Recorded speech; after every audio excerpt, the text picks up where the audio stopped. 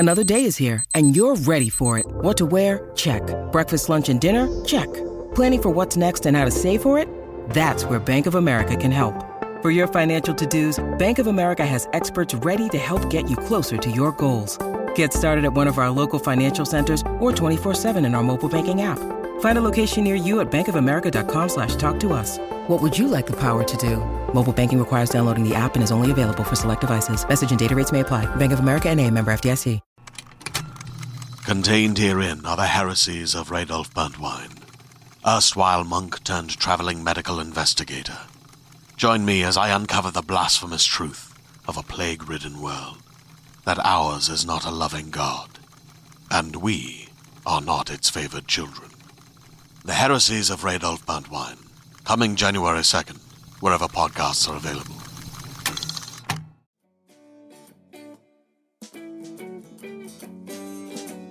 Good day, good people. My name is Brad King, and you are watching and listening to the Downtown Writers Jam video podcast, which is part of the Solid Listen Podcast Network. Max the Dog and I are coming to you from deep inside the Jam bunker today, from the heart of Northern Appalachia in Pittsburgh. Today on the program, Stephen Tingle, and his book Graveyard Fields is out now. And we had a very lovely conversation. If you've listened to the program at all, you're going to be a little bit shocked by how he ended up becoming a novel writer, which is fantastic. And that's why I do this program, because writers are just a weird lot. So Stephen lives down in Greenville, South Carolina. He's a journalist focused on luxury lifestyle and travel, and was the editor at large for Tempest, a publication for private jet owners. He wrote a script detailing the early history of South Carolina textile industry, and it's been produced and it's going to air in PBS this year. He grew up in the mountains of Crusoe, North Carolina, where he spent years mowing greens and washing golf carts before studying hotel and restaurant management and going on to manage his parents' golf course. So this will be probably the only literary podcast where you ever get a long discussion about golf courses. Before we get to all that, just a couple bits of business we got to cover. The Jam proper comes out every Wednesday, and these podcasts come out about Monday and Friday. And there's a couple things you can do to help us spread the word about them. First, tell your friends about us. That is the number one way that we get found out. And second, leave us a review wherever you listen to the audio podcast, in particular if you listen to Apple, because they allow you to leave a written and a star review. You can also head on over to our Facebook page and leave us a review there, or head to thewritersjam.com and leave us a testimonial through the contact page. While you're there, you can do things like check out this video podcast series, which you can also find on the Solid Listen Podcast Network YouTube channel. If you're looking for a book to read, we have both reviews and a bookshop link that you can click and buy the book right there from a local and independent bookstore. And if all that's too much, you can sign up for our monthly newsletter. Everything will just show up right in your email box. Last thing you can do at the website, support everybody on the Solid Listen Network. Click on that Patreon button, just a couple bucks a month. You get commercial-free episodes and all kinds of bonus content from everybody on the network. So this was like a really fun conversation. Stephen and I have a lot of similarities, and, you know, being a journalist, growing up in Appalachia and sort of the mountain regions and being outdoorsy. But it's always interesting to me when people fall into writing books, which happens more often than you would think. It's such a terrible endeavor, and yet people find themselves doing it. And so we were just sort of laughing because he kind of floats through the world. And you're going to hear a really fascinating story from a really funny guy. And it's a whole lot of like shoulder shrugging. We're like, well, and then I did this, and this is sort of where it led me, which I have to say is not that different from my life. And I'm guessing if you look back on what you do, most of you sort of had that like, man, I didn't really have a plan, and this is how it worked out. And I love those conversations, because artists and people that write and people that create things fascinate me for so many reasons. But that sort of following what you want to do and sort of ending up in places you weren't expecting to go, I think makes some of the most interesting people on the planet. Plus, the kind of journalism he does is completely different than anything I've ever done, too. So how you end up in like travel and luxury, anything, clearly, I do not know how that happens. So it's a fun interview. He's a great guy. I think you guys are going to enjoy it. I appreciate you all stopping by. I appreciate you spending about a half hour of your day with Stephen and I. I hope that you're doing well. Hope you're taking care of yourself. And I hope that you will sit back and enjoy my conversation with Stephen Tingle. So when I grew up, my neighbor designed golf courses, and literally my whole family. Really? Yeah, he designed courses throughout Cincinnati and the greater sort of, greater Cincinnati region. And my aunt and they all grew up working on a golf course. And I just realized we got a thing in common. That's exactly right. Yeah, that's what I did. So did your family do that? Is that what happened?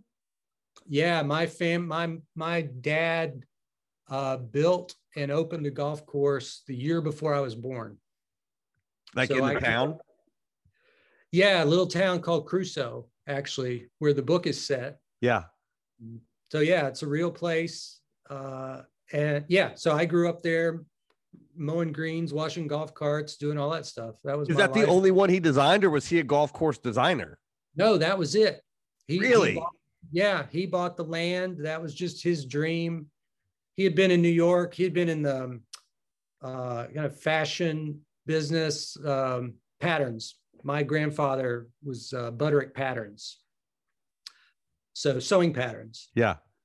And my dad, and the company was bought out when my dad was in his early 40s. And he said, you know what? I'm going to leave Manhattan. I'm going to move to Western North Carolina and build a golf course. Just cause. That's what he did. I'm assuming he was a golfer. Not a good one. and knew nothing about building a course or managing it. And yeah, so it's amazing to think back at what he took on. But yeah, that's insane. It is. Yeah. Yeah. That's a hell of a midlife crisis, let me tell you. Yeah. Now, did you guys have ties to that town? My mom is from there. Okay. So at least there was one thing that made sense about going back. Yeah. So he leaves New York, gets divorced, buys all this land, meets this woman 13 years younger, gets married, builds a golf course, has me. There you go. And then so you grew up. So you missed the whole Manhattan thing. You grew up in this small town on this golf course. I was born and raised right there. Yeah, in Crusoe. So I know what my life was like around the golf courses. What was it like for you? It was nice. I liked it. I liked being outdoors, and I didn't really give a shit about playing golf, but I liked being out there and having all that freedom of all that land, and having golf carts and there it is, motors and tractors and all that. Man, that was great. Yeah. What about 11 o'clock at night with the golf course is pretty good. Yeah, that's exactly right. Yeah. If you grew up in a small town, you're oh yeah. If you had access to that, oh, that's where trouble starts. It was sweet. Yeah. That was good. So when you sit down to the other thing that we had in common, I know, is the journalism stuff, because you ended up, because golf is I was a baseball player. So that is a leisurely activity that you do before, for me, that's what it was. You went out before a game. That is obviously a leisure sport. Sure. And then you become a writer and are writing about the different kind of leisure stuff. Yeah. Yeah. So all the travel and everything. Right. I left the golf thing when I was, I guess 40, right at 40, and totally switched gears. Kind of like my dad, he switched gears around that when he was that age. So you were with the golf course that long? Yeah. Yeah. Wow. I was there until I was my late 20s. I kind of took over as the general manager, and I was there until I was 40. Yeah. I didn't know that. That's crazy. Then had my midlife crisis. It was my turn. Got divorced, moved towns, changed careers. If we ever think it's nature versus nurture, here's a pretty good argument for nurture. So you leave that thing, and it's had you been writing up to that point? No, not at all. Not at all. I thought I wanted to do something creative because I'd been in this management thing for so long. and I thought it would be cool to be a magazine writer because I was in love with magazines and was stupid enough to think that you just email magazine editors and say, hey, I want to write for you. And they just bow down and give you assignments. And we've been waiting for you to show up. Barrel full of money. And no, that didn't happen. So that's the only person that would talk to me was a guy who was the editor-in-chief of a trade magazine for golf course superintendents. So that's, I was trying to get away from golf, but that's the only person to give me a shot. Yeah. It's I always tell young writers, it's the horror, like you got to be careful what you write, because like as soon as you do that, then people are like, oh, you do that. And you're like, well, I mean, I can do other stuff. And they're like, no, you do that. Yeah, no, you're exactly right. And I didn't want to get stuck in that because I had been trying to get out of it. Yeah. And I was fortunate, but that gave me some experience and some samples I could pass around. And then I got hooked up with some regional travel kind of magazines and like luxury lifestyle magazines. And once I got my foot in those doors, and I just left golf completely behind. Yeah. But it is such an interesting phenomenon to just like at 40 decide, oh, I'm going to just become a writer. And with you didn't have a background in that, right? Like there's nothing in the preceding 40 years that people were like, well, it's someday he's going to be a writer. No, not at all. Nothing. Nothing at all. It's the best part about being a writer. So when do you decide like, hey, I want to do books? Are you ready to shop? Rakuten's Big Give Week is back. Get 15% back at hundreds of stores, and it's all happening this week, May 6th to May 13th. It's the perfect time to shop for everything on your list for spring and summer, like clothing, outdoor gear, and travel. I know I'm using this week to stock up on some warmer weather essentials at Ray-Ban and Ulta, and I love that Rakuten even helps me save on travel at sites like Hotels.com. Rakuten really is the best way to shop, and you can save even more by stacking cash back on top of deals. Plus, during Big Give Week, that cash back is bigger than ever. With Rakuten, membership is free, and when you sign up and shop today, you get an extra 10% cash back boost. That's an extra 10% cash back on top of the 15% cash back. You won't see higher cash back rates than these. Go to Rakuten.com or download the Rakuten app. Rakuten. Shoppers get it. Hey there, this is Justin Bartha. I made a funny new podcast, King of the Egg Cream. It has the greatest cast in the history of podcasts with actors like Louis Black. I'm torn by my feelings for two women. Bobby Cannavale. You can eat it, or if someone hits you, you can put it on your cut. Melanie Linsky. I wonder what these marvelous things are that look just like boiled chicken feet. Jason Ritter. I can break things and pick locks and kill people. Michael Stuhlbarg. The whole point is to inspire people that they should make themselves better. Ari Grainer. No, don't whet its appetite. What are you, an idiot? Me, Justin Bartha. That's not just any egg cream, that's a Lemke's special. And all narrated by the hilarious Richard Kind. This is the story of Harry Dalowitz and how he rose from nothing to become New York's King of the Egg Cream. So if you like funny true stories, come listen to King of the Egg Cream, available wherever you get your podcasts. So I had been doing magazine writing for probably 7 years. And like I decided, full-time, that was your gig? That was my gig, freelance writing. Wow. Mostly travel stuff. Yeah. And it was great because I got to travel around on someone else's dime. Yeah. And I was scraping by. Yeah. I don't know if you know, but magazines don't pay a whole lot of money. I've heard tale of such things. You heard that? Yeah. I've said you can make hundreds of dollars a year as a freelance magazine writer. I mean, it's the truth. Like, I came up in the magazine industry and I was sort of there at the end of the heyday of, I was at Condé Nast, until about 2003. And like, that was when budgets started shrinking, both freelance and travel. And like, you didn't send writers on a 2-week trip to report a story and pay $7,000. Right. My dog was apparently very upset about all of that. I guess so. Very, very upset about Everybody in the household is sad. So you're doing this for about 6 years. Yeah, I was doing it for about 6 years. I'd gotten connected with a couple of really kind of elite magazines. One was was owned by a private jet company. Oh, so wow. and it was like a vanity project for this guy who owned this jet company. So they got money. They got money. So they would send me places. And yeah. And then that came to an end because vanity projects can't last forever, right? Somebody's CPA is like, this is a bad idea. Yeah, this is a bad idea. So I still had some other freelance clients. I was still writing, but I thought, okay, and this is a chance to do something different. And I just read whatever the latest Michael Conley book was at that time. Uh-huh. And I love all of his books. And I got jealous because I thought, man, this is really good. And what I do is a lot of work. I gotta go interview people and record the interview and transcribe it and then fact check and then call them back.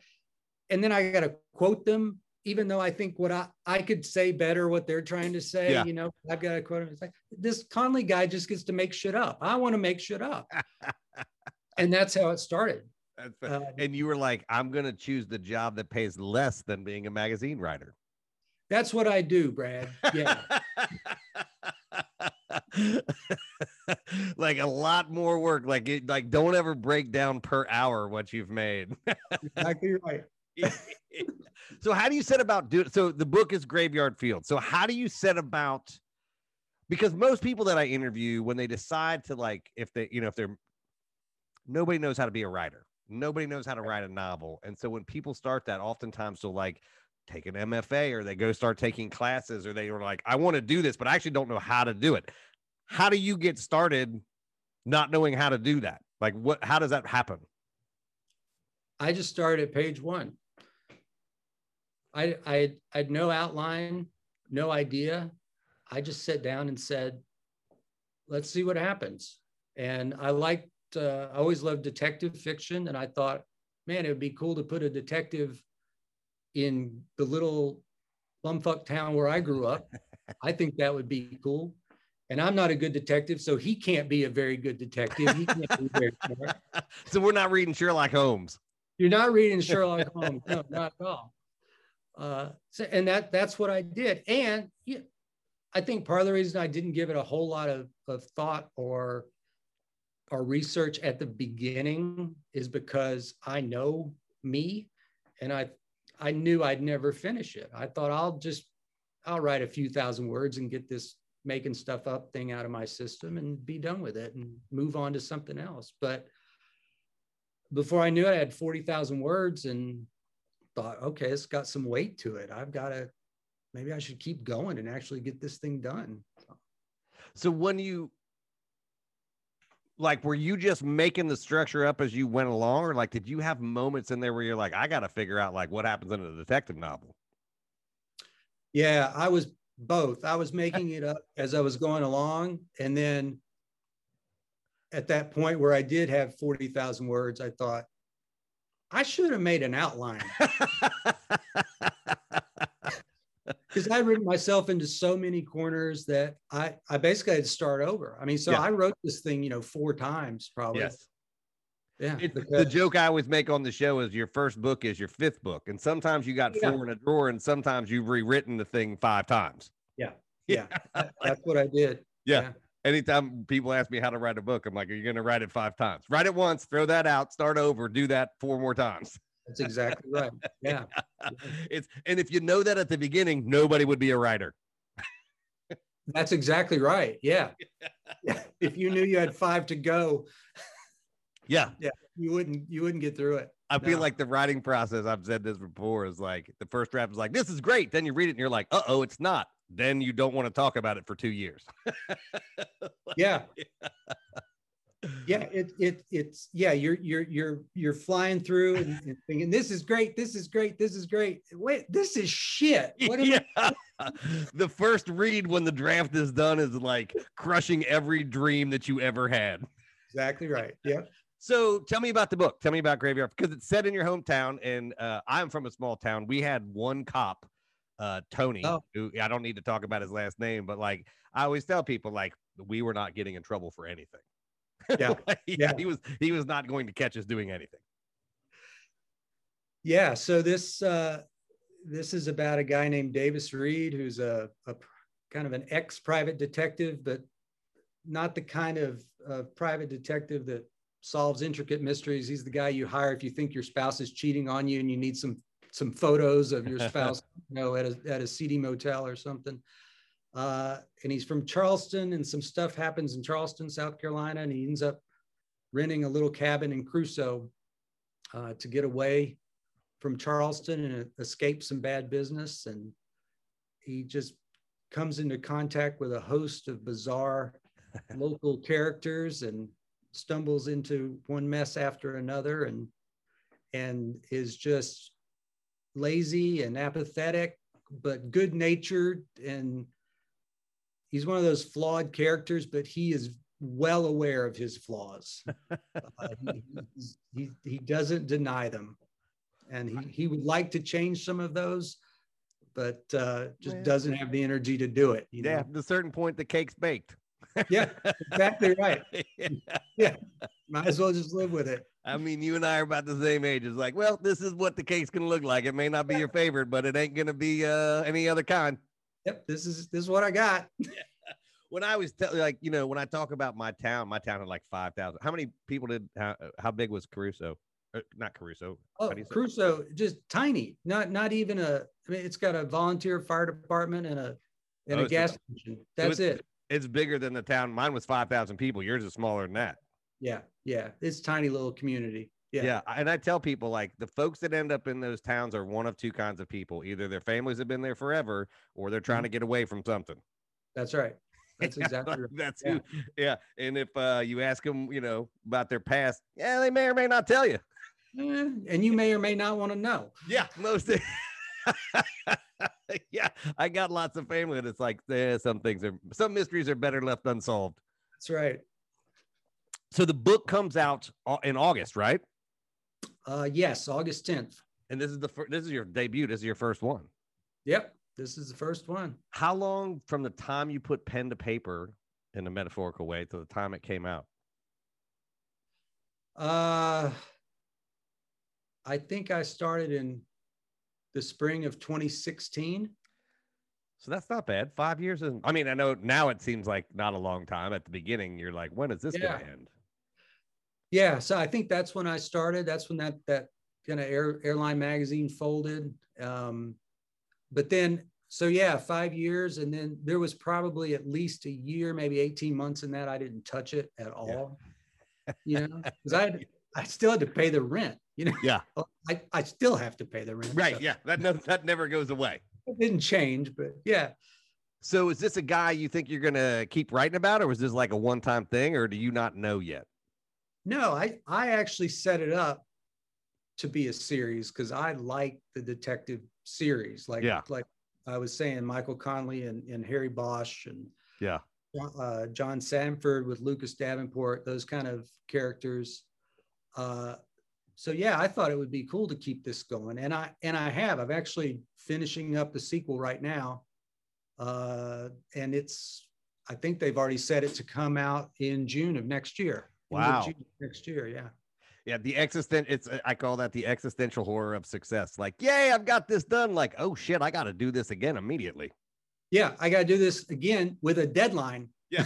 There's none of this 5 year, let me meander through it. They're like, when's the next one? Like, holy shit, I don't know. When is the next one? You tell me. Yeah, that's the AT&T customer that you're trying to reach is out of service.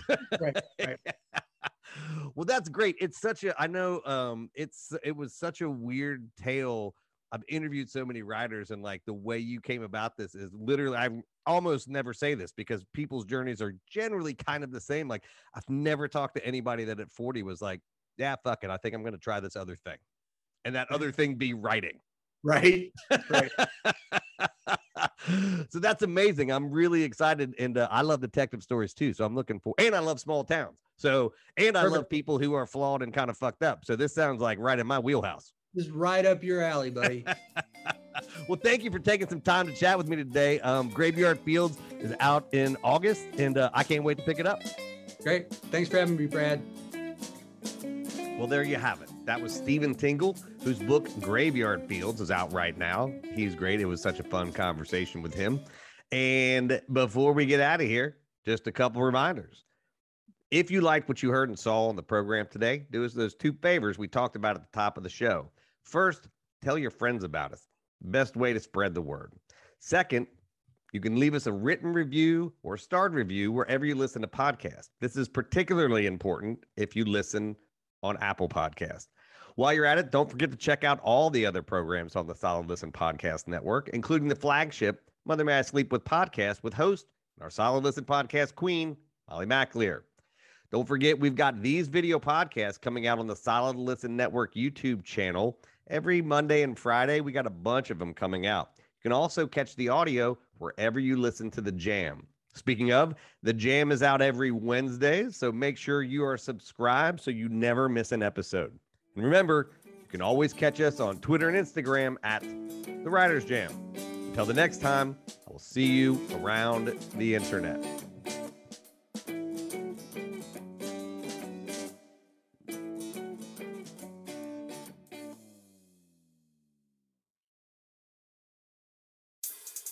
Once upon a time, there was a girl who dreamed of flying through the stars, who dared to resist injustice, who lived to a beat and a rhythm that was all her own. Her name was Chloe, Frida, Oprah, Celia Cruz, Josephine, Greta, Ruth, Elise. One day, she wondered, could today be the beginning of something new? This was her one opportunity to do something big. So that's exactly what she did. Along the way, she discovered that she wasn't alone. Her body felt strong, her mind sharp. She was prepared to work as hard as it took. Her words were making a real change, and she felt powerful. I'm Gail King. I'm Andra Day. I'm Diane Guerrero. I'm Lindsey Vaughn. I'm Jamila Jamal. I'm Anita Hill. I'm Brenda Chapman. I'm Alana Glazer. And this is Goodnight Stories for Rebel Girls. Listen wherever you get your podcasts or find out more at rebelgirls.com/audio.